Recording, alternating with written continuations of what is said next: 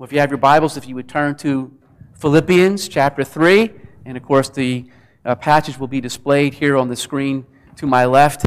And we are again continuing our series in Paul's letter to the church at Philippi, the book of Philippians, that we've entitled To Live is Christ. And we've been in chapter 3 for the past couple of weeks because there's a lot to unpack there, and we've seen a lot of different things. We've seen how Paul focuses in on the glories of this gospel of Jesus Christ and how he counts everything lost compared to gaining Christ and the righteousness that we have in Christ and this incredible union that we have, this Spirit-wrought union that we have with the person of Christ. He's unpacking all that in chapter 3, and then we saw last week how he told us about the Christian life was about striving forward, straining forward for the prize at the end of time, which is that glorified state where we will behold the fullness of Christ in all of His glory. And this week now, continuing with the passage that we started last week, now Paul's going to change metaphors. He's going to change analogies, turning from a marathon race to citizenship in heaven. And that we're citizens in heaven and we're to live as citizens of heaven. And so, if you found your place, Philippians chapter 3, and we're going to focus on verses 17 through 21, but let's go back and I'm going to start with verse 10 so we can get a full sense of the context here. Hear now God's holy, infallible, and inerrant word to us this morning. Paul says that I may know Christ in the power of His resurrection and may share His sufferings, becoming like Him in His death, that by any means possible I may attain the resurrection from the dead. Not that I've already obtained this, or am already perfect, but I press on to make it my own because Christ Jesus has made me His own. I do not consider that I have made it my own, but one thing I do, forgetting what lies behind and straining forward to what lies ahead, I press on toward the goal for the prize of the upward call of God in Christ Jesus. Let those of us who are mature think this way.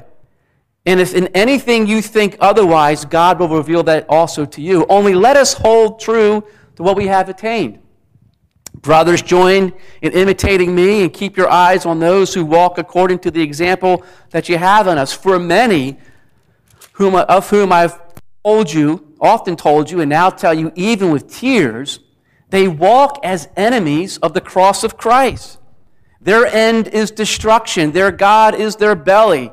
And they glory in their shame with minds set on earthly things. But our citizenship is in heaven. And from it we await a Savior, the Lord Jesus Christ, who will transform our lowly body to be like His glorious body by the power that enables Him to subject all things to Himself. Therefore, my brothers, whom I love and long for, my joy and crown, stand firm thus in the Lord, my beloved. This is the word of the Lord. Let us pray. Father, we do thank you for your word. We thank you for your work on our behalf, and we confess our neediness. Lord, we desperately need you so that you would open our eyes to the glories of your word, and that we would take hold of your word, and that you would cause us to live it out in our lives every day. In Jesus' name we pray. Amen. One of the things that I'm always amazed at is stories of people who flee countries that are ruled by oppressive dictatorships. And there's many countries we could talk about. And they flee these countries. They're subjected to all kinds of terrible things. And so they flee these countries to escape these oppressive dictatorships, to gain freedom, to gain citizenship in a new country.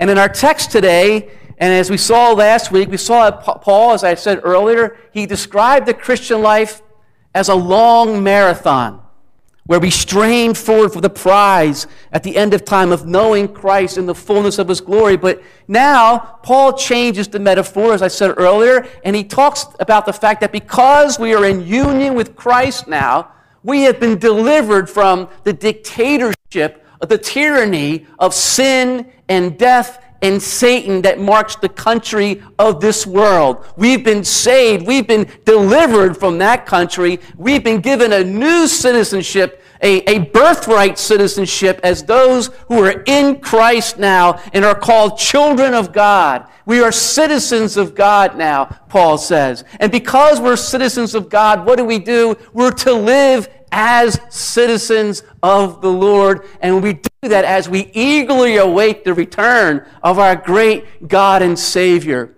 And so Paul's point here for us this morning, the main idea of our passage is this, is that because we are in union with Jesus, because we are united to Christ, we must live as citizens of heaven as we eagerly await Christ's return. Because we're united to Christ, now we're citizens. Now we got to live like citizens as we wait for the return of our great King. And to live as citizens of heaven, there's three things we need to do, and they'll be on the screen here. Three things. The first thing is, Paul says, is verse 17, is to imitate those who are true models of Christ. Now, last week we looked at this verse a little bit, just a little bit, and we looked at some of the characteristics of role models of Christ. These citizens of heaven who are straining forward for the prize of knowing Christ in His fullness. And one of the things we talked about, these role models, what they do is that they make right use, diligent use of what we call the means of grace. What are the means of grace? These are the tools that God has given us to conform us to Christ's image. This lifelong process that we're involved in called sanctification, where it starts when God brings us to saving faith and continues through the rest of our lives where God's at work in us, causing us by His Spirit to die to sin and to live unto righteousness, conforming us to the image of Christ. And the tools He has given us are things like His Word and prayer and the fellowship of the church. And the Apostle Paul has made mention of all these different means in the letter to the Philippians. And of course we know, as we read through the New Testament, these are the primary things he keeps pointing us to. These are the means that God uses us to conform us to the image of Christ. And this conformity to the image of Christ is what Paul describes in chapter 2, as we saw. Like, what does it mean to be conformed to the image of Christ? Well, it means that we start to bear more and more the character of Jesus. We start to think like Jesus and to live in a way that's pleasing to Him more and more in our lives. And that can be summed up what we saw in chapter 2 is this Christ-like mindset of humility that is ours, Paul says, where? Well, in Christ. Because you're in union with Christ, now we've changed. We have a new nature. So now we have this Christ-like mindset of humility that is ours in Christ, and he goes on to tell us, Christ who? What did Christ do? How did He demonstrate that? Well, this one who was in exalted glory from all eternity as the second person of the Trinity, the divine Son, He steps down out of glory. He brings Himself low. This is what we're talking about during the Advent season. He assumes Himself a human nature. He becomes fully man without ceasing to be fully God, the infinite God-man. And He becomes fully man for a particular purpose, to die for our sins on the cross so that we could be reconciled to God. And so for Paul, this Christ-like mindset shows itself in what I call an obsessive fixation on the person of Christ and Him crucified. It's obsessive. And that's what I want. An obsessive fixation on the person of Christ and Him crucified. And he said earlier, Paul, we've seen him talk about this. He's so obsessed with the person of Jesus, he says, to live is Christ, and to die is gain. The very breath that I breathe, the life that I live, it's Jesus. That's what I'm here for. There's nothing else. Because He saved me. My life is, as D. James Kennedy says, it's just a P.S. Thank you, Lord, for saving me. And now I'm here to live for You. My whole life, then, is to be aimed at showing forth His character, not just when I come to church on Sunday, Hi, how you doing? I'm so nice. I'm a nice person. Really, I am. And then we get out of the church, and what happens? The mask comes off, and we turn into a different person.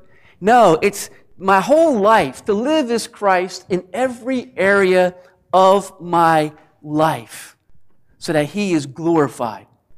So we talked a little bit about that last week, but what I want to do here is zoom in. I know Zoom has taken on a whole new meaning now with COVID. I know people are fatigued, have Zoom fatigue, but we're going to zoom a different way. Focus in a little more detail on verse 17 to pick this apart a little bit, to really dig underneath to see here what Paul is saying. And so he tells them then to keep your eyes on those particular people who walk. This word walk, when you see it in the New Testament, in other words, it has to do with a consistent manner of life. This is how they live their lives. Keep your eyes fixed on people like that, on who follow this example. What's coming into view here is this idea, another word you're probably familiar with, is this word discipleship. Matthew 28, Jesus said, "Go therefore and make disciples." Just that is learners and followers of Jesus, baptizing and teaching them to obey all that I command you. For lo, I'm with you, even to the very end of the age. Discipleship, right? So we're in the process of we're disciples, and now we're in this process of discipleship. But here's what happens is, we tend to think, I think, especially in evangelical churches, and I'll even get even more specific and say Reformed Presbyterian churches, we tend to view discipleship solely in terms of gathering knowledge. It's about information.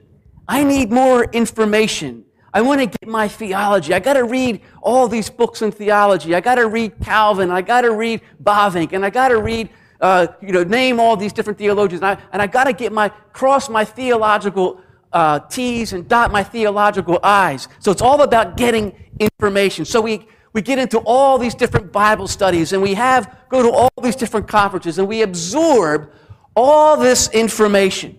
Now, don't get me wrong, that's absolutely crucial. We ought to do that. We need to do that. Paul says, don't be tossed to and fro by every wind of doctrine. We need to know the Bible, and we need to know our theology. Theology just means the knowledge of God. That's why we study theology. But we need to be careful here. We don't want to just learn about God to store up knowledge about God. We want to get this knowledge of God because we want to be changed by God. We want to come in to discover more of the beauty of who our God is and then be changed by that by His Spirit. That's why we study the Bible. That's why we have Bible studies. That's why we go to conferences. Not just to keep accumulating knowledge in our knowledge bank, but so that we could be changed and transformed by His grace and by His Spirit. So theology, orthodoxy, that is right belief, is supposed to lead to orthopraxy, right practice. We learn these things so that we can live the way God wants us to. We need to think of ourselves then, and I have a little illustration for you. We need to think of ourselves as sponges, not containers. Now, you'll be very happy to know I don't have any drawings for you this week. So I figure, well, in the absence of my exquisite artwork, I figured I'd give you a visual anyway. We need to think of ourselves as sponges. Now, I got a sponge here, and you see the sponge, not just containers. A sponge here, when I squeeze it right now because it's dry, nothing comes out. What happens when I put the sponge in the water is it's soaking up all that water. And then when I squeeze it, what comes out is water. See, that's what we want to do. When we want to soak up God's Word like a sponge, and then every day we're being squeezed by life. And what comes out of us is the water of the character of Christ. That's what people's comes. And yet we don't ever leave the water of God's Word, but what comes out of us when we squeezed is that. And that's what we want. Not just a container where the stuff stays in there, but sponges. Because every day when you wake up, the very first thing you wake up, guess who's on the prowl? Our enemy, the devil. And so we got to be prepared. We got to stand. We got to be alert. And we want to be soaking in God's word as we're squeezed. We think of life squeeze. What comes out of us is the beauty, the character of Christ that everybody can see. That's what we want to see. And so Paul says they are to keep their eyes fixated on those who don't just study and talk about holiness, but those who actually display holiness, right? To those who don't just read about it, but those who actually live it out in their lives. And you study them, how? By actually being around them. You can't study them unless you see them, which takes us to the other thing that Paul says here. He says, brothers, he calls them brothers, emphasizing the family nature of the body of Christ. Brothers, join in imitating me. This is something, in other words, you are the body of Christ. You are the family of God. And this is what you do, not off on your own somewhere like a hermit. No, you do that together as brothers and sisters united to Christ and united to each other. And so this is why there's no such thing as an independent Christian. There's no such thing. The Bible does not envision somebody who says, I'm a Christian, but they're not a part of the local body of believers. It does not. It's a contradiction in terms. It can't happen. And that's why the gathered church is so crucial. The gathered church is absolutely, that's why Paul, the writer of Hebrews says, do not forsake the gathering of yourselves together. It's so crucial because you can't find examples that you aren't around, that you can't see. And here we see, I think, part of the impact of COVID. We've experienced this, especially when the pandemic first hit. We were like, we didn't know what we were dealing with. So in extreme circumstances, of course, you stay home. You're trying to feel your way through what's going on here. Yeah, we don't want to go out right now, but that's not going to be indefinite. Somehow, some way, we're going to figure out a way to gather again. But right now, we got to feel our way through and understand what's going on. But now what do we have? We have governors telling us not to gather, despite all the information we know about COVID. Don't gather, unless, of course, it's Walmart or an abortion clinic. So it's okay to scratch that consumeristic itch and slaughter babies. That's okay. But you can't gather in church. You see, here's what people don't understand. This is what the governors don't understand, is that gathering is essential. People talk about essential personnel now. The church is absolutely essential to our spiritual lives. And it is commanded by the Lord. This isn't like an option here. So, barring some exceptional circumstance as we dealt with before, we gather, taking precautions. And by the way, I'm so thankful to you all for doing that, for taking the precautions we've talked about. I really do appreciate that. But that's what we do. And they tell us to find alternative measures, alternative forms of worship. I forget exactly how they word it. And the thing is that we don't dictate to God about worship. God tells us, and then we conform to that. Now, sure enough, there's times we can't gather together, but like I said, we make exceptions for unusual circumstances.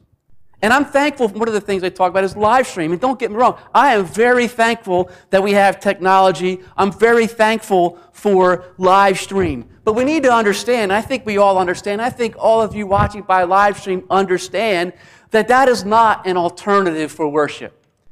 It is not.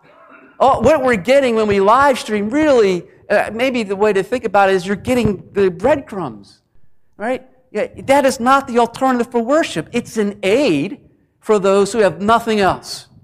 And I'm so thankful to those of you who are watching. You can't come to church. So this is the best that we can do, right? But there's many people now in our culture now, because with the advent of COVID and now live streaming, a lot of Christians I've read are saying, I don't need to go to church now. This is great. I can get up, I can be in my pajamas and my slippers, drink my cup of coffee, watch the service, and that's it. So a lot of people now have not returned to church because, why bother? It's going to be on live stream. So many are not returning, and that is a complete That is a shame. That is a shame because they do not understand what worship is. They don't understand how important the gathered community is. But even before COVID, we need to understand there were many professing Christians who had a kind of a take it or leave it attitude toward the church. Maybe you know some. Now, I get it. There may be times when you wake up in the morning and you don't feel like going to church. And so maybe there's times when people say, I'm not going to go to church today. I don't feel it today. I wouldn't recommend doing that, but I understand people do that. What I would say is this. If that's the persistent mindset, if that's the persistent practice, then that is an incredibly huge problem. Because you see, when Christ saves us, what does He do? He fills us with His Spirit. He gives us new desires, and chief among those desires is to be with His people. We yearn to be with each other because we're united to Christ. This is the family of God. That's the desires that God gives us. And if I'm persistently have a mindset where I don't want to be in the gathered community of believers, where we're all united to Christ in the Spirit, then I have to ask myself the question, do I have the Spirit of Christ? I know that sounds hard, but we got to get real. This is important. Have I truly tasted and seen that the Lord is good? Because if I have, I'm going to want to be, my persistent mindset is going to be, I want to be connected to God's people, to His church. I have to be. It's kind of like saying, your arm saying it didn't want to be attached to the body because it doesn't need it to be effective. But what happens when your arm is severed from your body? I won't demonstrate for you here with it. What happens here's what happens, everybody. You saw off the arm. What happens if your arm is severed from your body and it remains that way? Well, you know what happens. It's going to shrivel up. It's not going to be it's going to basically die, right? Because there's no blood flow to it. Or we think about, I heard this illustration, this story of a pastor who went to visit this church member who had not been in church for a very long time, and so he was there and he had the fire going, and the pastor and this person were talking, and then the pastor reached in with one of the tongs and he took one of the embers and he moved it away from the other embers. And as they kept talking, eventually that one ember just fizzled out, while all the other embers that were together remained lit. And he showed them, he said, see, that's the effect here that has on Christians. When you're not together with the other embers, with other Christians, eventually our fire fizzles out. We need the body of Christ, and we should yearn for the body of Christ. We should yearn to be here, and we need to be here so that we can follow these role models of Christ. You can't follow a role model if you're not around them. It's impossible. You can't love one another. You can't obey the love one another passages unless you're actually here to love one another. You know, for the most part. Obviously, there's people in our midst who can't be here. We understand and we love them, and there's things we want to do to help minister to them.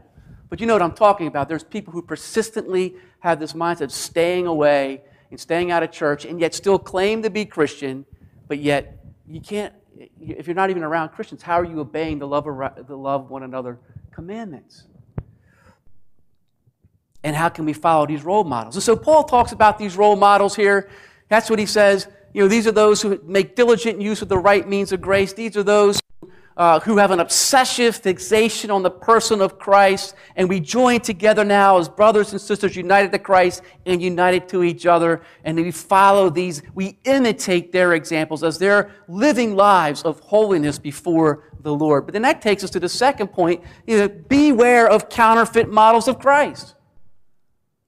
To live as a citizen of heaven, we must beware of counterfeit models of Christ, verses 18 through 19. So now Paul, he's going to draw the contrast between true models of Christ and counterfeit, those who claim to be citizens of heaven, but upon further inspection, they show themselves to be counterfeits. Now, we're not entirely clear in terms of who Paul is talking about here in verses 18 and 19 when he says, that these are, for many of whom I have told you, and now tell you, even with tears, walk as enemies of Christ. Who exactly is he talking about? Is he talking about the Judaizers that he's just told us about in verses 5 and 6? The Judaizers, you remember them. Those were Jewish believers who said, well, we believe in Jesus, but trust in Jesus Christ alone is not enough to get you to heaven.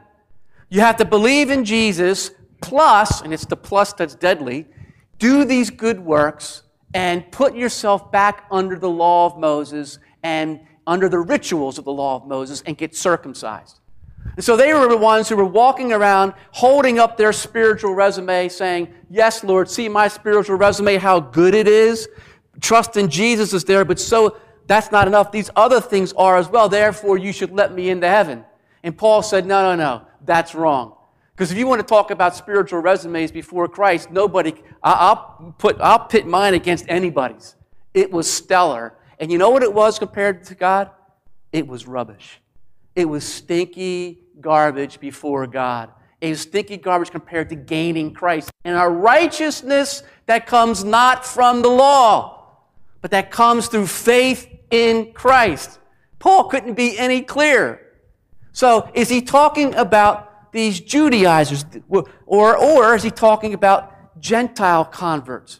Because, they're in Philippi, a Greek city, and for these Gentile converts they're not Jewish, they would have been converted out of these false pagan religions. These false pagan religions often had this view, false Greek philosophies, that evil, or that matter is evil.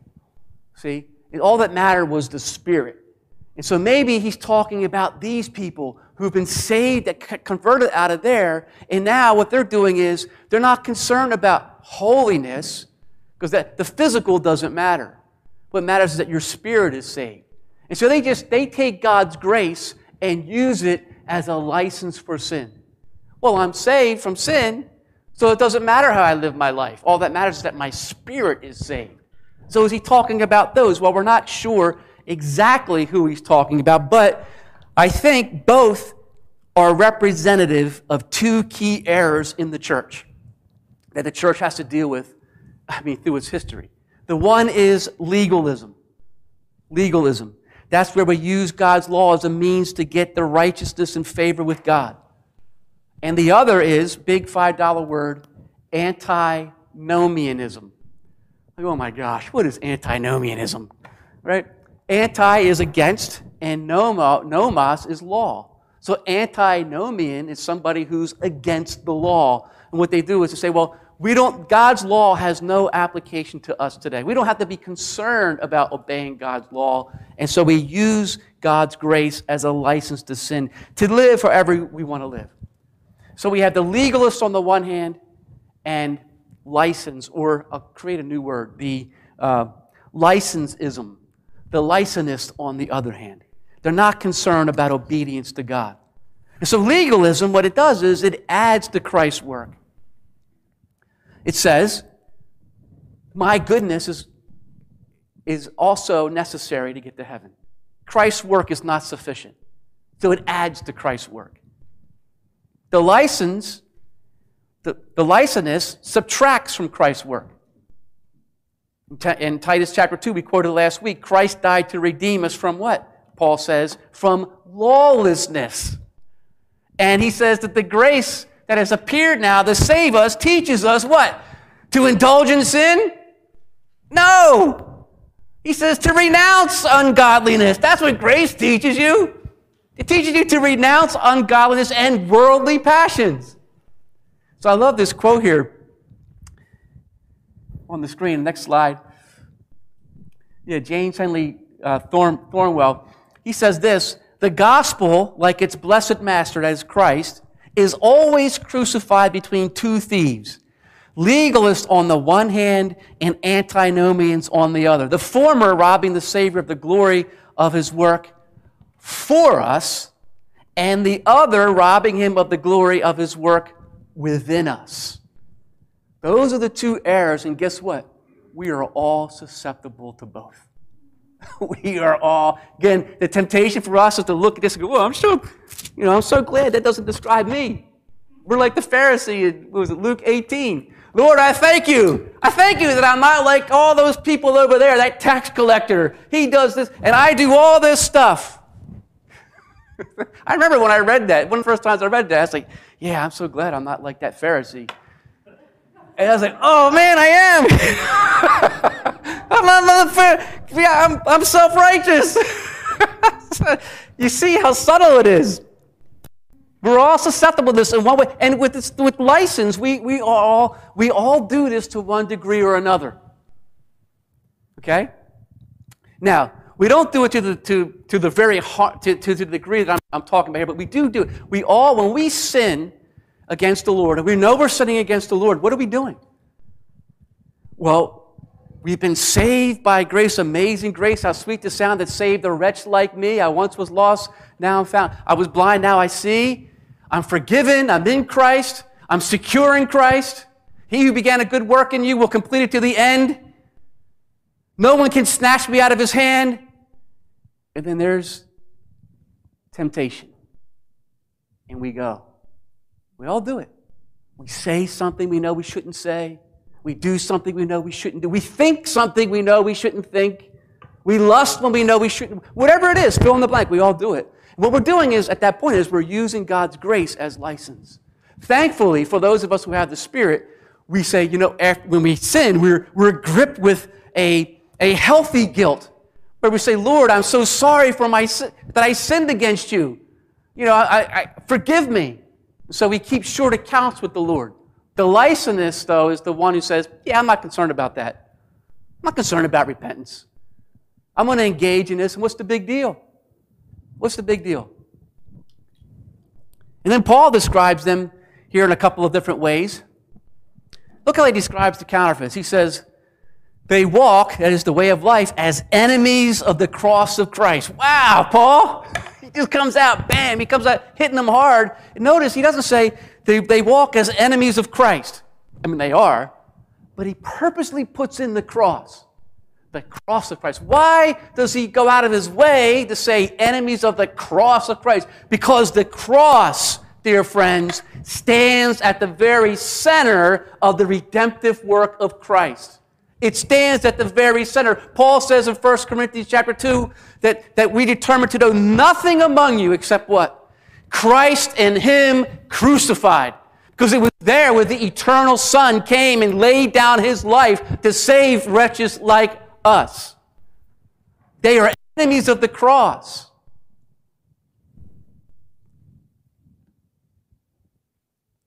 Because they're trusting in themselves. The perfect righteous one, Christ, bore our sin. He bore all our self-righteousness. And yet we turn. The cross then is God's cry to the world that no amount of moral living, no amount of religious works can ever satisfy the infinite justice of an infinitely perfect, holy God. It cannot. John, why are you so passionate about this? Because this is life or death. It's not just the Judaizers who think that. It's the whole world apart from Christ. Everybody outside of Christ is trusting in themselves to get to heaven. They're banking on the fact that my good deeds outweigh my bad deeds. And Paul says, no. You're going to split hell wide open with that mindset.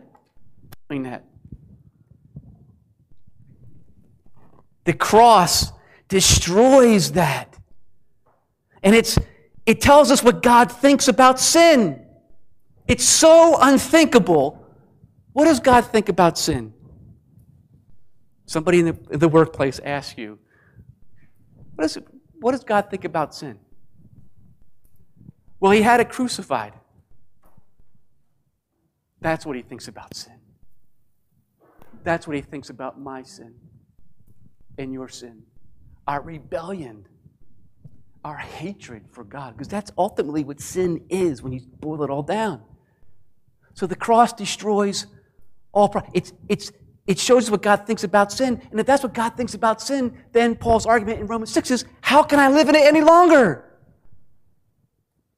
How can I live in that any longer? Doesn't mean we're going to be perfect. Of course we stumble. Of course we do. But we keep short accounts with the Lord. But my habitual manner of life isn't following after the passions, the sinful passions of my heart. And if it is, I got to check myself again. Am I truly in union with Jesus?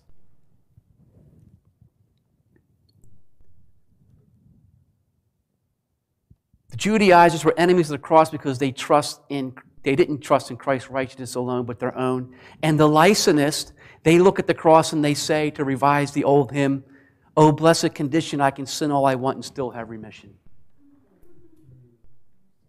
Right? But see, you can't have Jesus as Savior if you won't have Him as Lord. It doesn't work that way. Yeah, I'll take the benefits without the benefactor. Give me forgiveness without the change. It's a complete package. You have to bend the knee to King Jesus. And next, we see each one of these, the legalist and the licentious, thinks that they're going to go to heaven. What does Paul say? No. Their end is destruction. And that refers to the judgment at the end of time. And destruction in view doesn't mean that we're going to be annihilated from existence. For those enemies of the cross of Christ, they will be raised. This resurrection that Paul talks about, verse 20, 21. They're going to be raised, but they're not going to be raised to glorified existence, with glorified bodies. They're going to be raised, and then they're going to be cast into outer darkness. Cast into a place that Jesus describes as a place of weeping and gnashing of teeth. And Jesus said, many are going to say to me on that day, "Lord, Lord, didn't I do this, that, and the other?" I never knew you. Depart from me, worker of iniquity. And they'll be cast. That's the word you're going to hear. See, this is serious stuff, isn't it? Maybe some of you here have made a profession of faith. Or some of you watching, you've made a profession of faith in Christ, but you're living life your own way. Or you're indulging all your sinful lusts without even thinking about it, without any concern to turn to the Lord. Or maybe you're trusting in your own goodness, in your own righteousness, your own goodness before God. Paul says, listen, the end for you, if that describes you, is destruction. Turn. Don't bank on tomorrow. Today is the day of salvation. There's a day coming when the wrath of God is going to be unleashed upon humanity, and all those who are not in Christ are going to be forced to endure that forever. But God has made a way. The good news is that Jesus bore the destruction due to you and due to me, and He rose from the grave to break the power of sin in your life, in my life. So flee the wrath to come. Like Noah of old, he builds the ark, and we read in other parts of Scripture where he's preaching to the people, 120 years, turn. Judgment is coming. They don't listen. And they're swallowed up by the waters of judgment. But Christ has come, the true ark. He says, get on board, and I'll take you through the waters of judgment safely, because you're in me. Their God is their belly. This describes sinful appetites, sinful passions. These things become their functional God. Right? Sex, money, entertainment, food, wine. For the legalists, I trust on my own morality. And ultimately, it's all about self-worship. It's worship that It's whatever feels good to me or whatever seems right to me. And there's nothing wrong with enjoying the good gifts that God gives us, but the question is, do those things have us? Right? Sex, money, entertainment, food, wine, those aren't evil in themselves. Those are good gifts that God has given us. But do they have you? Or have they become the ultimate things in your life? I love this quote here on the slide. It says, we enjoy God's good gifts in this life without idolizing them. Therefore, we can freely forego them when He directs, not because we trust our own abstinence to save us, but because our hearts belong to the Savior. See, that's why. Lord, thank you for these gifts, but I saw something on Facebook. They said that you hold on to things loosely so that God doesn't have to pry your fingers off of them, and it hurts. And that's what we do. So they glory in their shame. All have sinned. Sin can be equated to shame before God. But we glory in that. We glory in the things that God says don't do. It's not just we see it in the culture, we see it in ourselves. We glory in our shame as legals because we're trusting in our own righteousness, which Isaiah says is filthy rags, and we're saying, well, this is covering my nakedness, and it's not. And we're glorying in that. And then he says, the foundation of everything here, minds set on earthly things. Instead of setting our minds, as we read earlier in Colossians, upon Christ who's seated in heaven, our minds are focused here. See, it all begins here, in between our ears, in our mind, in our thinking. What are we setting our minds upon? What are you setting your mind upon? You know, some say that Christians are so heavenly minded, they're no earthly good. Have you heard that? I think the opposite's true. I think we're so earthly minded that we're no earthly good and no heavenly good. The Bible tells us to be heavenly minded so that you can be earthly good.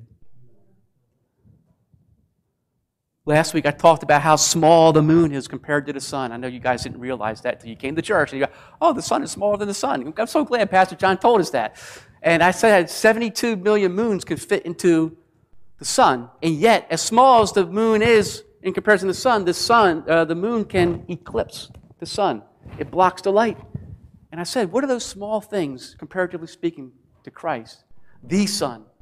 Are you allowing to eclipse the light of the sun in your life? Seriously, get rid of them. Take your eyes off of them and fix them on Christ. So we see the contrast between true models and counterfeits. One way a person can check a counterfeit dollar bill or money is to hold it up to the light. And you can see the watermark that bears the image of the image bearer. For those in Christ, we bear the image of Christ. And if you want to know who's truly in Christ, it's the water of God's Word. Right? You judge a tree by its fruit. And that's what we do. When the light comes, what happens? Jesus says darkness hides from the light because their works are evil. And so we're testing all things by God's Word. Test everything by God's Word. And then we want to live in eager expectation of Christ's return. Our citizenship is in heaven. The Philippians had this gift of Roman citizenship, but that was nothing compared to the citizenship that they have now. In Christ now, they are citizens of heaven. They have been called out of darkness into the marvelous light of the Savior. They are born again. They have the birthright citizenship of the kingdom of heaven, Paul says. And as citizens of heaven now, they are to live as citizens of heaven. They're like Israel of old. Israel of old was delivered from Egypt. And they were walking through the wilderness on the way to the promised land. And then they got to the promised land because God was with them. But we're the same way now. We're citizens of heaven, but we're walking, journeying through the wilderness of this world that is filled with many dangers, toils, and snares. But we're on our way to the ultimate promised land, the true promised land, by God's grace and by His Spirit, and we're straining forward to get there, and we know we're going to get there because we're in Christ. And so we live as citizens of heaven now as we await our glorious King. Paul says, to return from that exalted place of glory to consummate his kingdom, who will transform our lowly body to be like his glorious body. That's the promise. Christianity isn't about being delivered from the body. It's about being resurrected in the body, being transformed gloriously in the body, to be like Christ and to see him as he is now, delivered from the very presence of sin forever. That's what we have to look out forward to, and that's going to happen because Jesus is going to renew the entire cosmos with the ultimate vaccination, as it were, against sin and death, the transformation that's going to be brought about by Christ, where the whole creation is renewed. And that's going to happen, he says, by the power that enables him to subject all things to himself. This isn't Star Wars, where it's the Force and there's two equal powers battling each other. No, this is about omnipotence, stamping out, vanquishing the darkness, the impotent darkness forever when Christ comes back. The first coming, he came in weakness to deliver us from our sin. But in the second coming, he's going to come back in all of that exalted glory and devour all of his enemies, all of the enemies of all of the forces of darkness, and transform us in all of creation. Every knee will bow, and every tongue will confess that Christ is Lord. So our journey on earth might be difficult, but Paul wants us to set our gaze on that glorious destination where we will be changed in a moment, in the twinkling of an eye. We will be raised with glorified bodies, delivered from the very presence of sin itself. Don't you want that? I do. I hunger for that. I thirst for that. Now, in order to have that, the first thing is you have to ask the question, am I a citizen of heaven? Because that's what comes to citizens of heaven. And so, if you're not, I want to encourage you today. Put in your application to be a citizen. Well, how do I do that? What's the application? The application is this. I'm a sinner, and I need Christ to save me. I have nothing else. Lord, save me.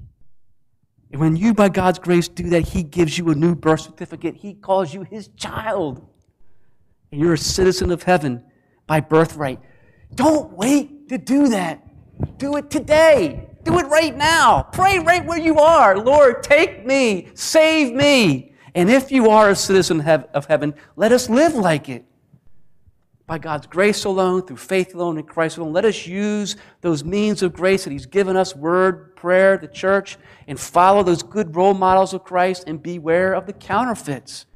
Get rid of anything that we're allowing to eclipse Christ in our lives and strain forward for Christ as we keep our eyes fixed on him, not on anything else, as we eagerly await his return.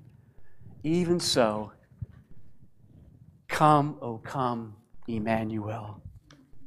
Let us pray. Father, we thank you so much for your grace. We thank you for your word. We thank you for your mercy. And we pray, oh God, that you would be with us now as we come to the table. In Jesus' name we pray. Amen.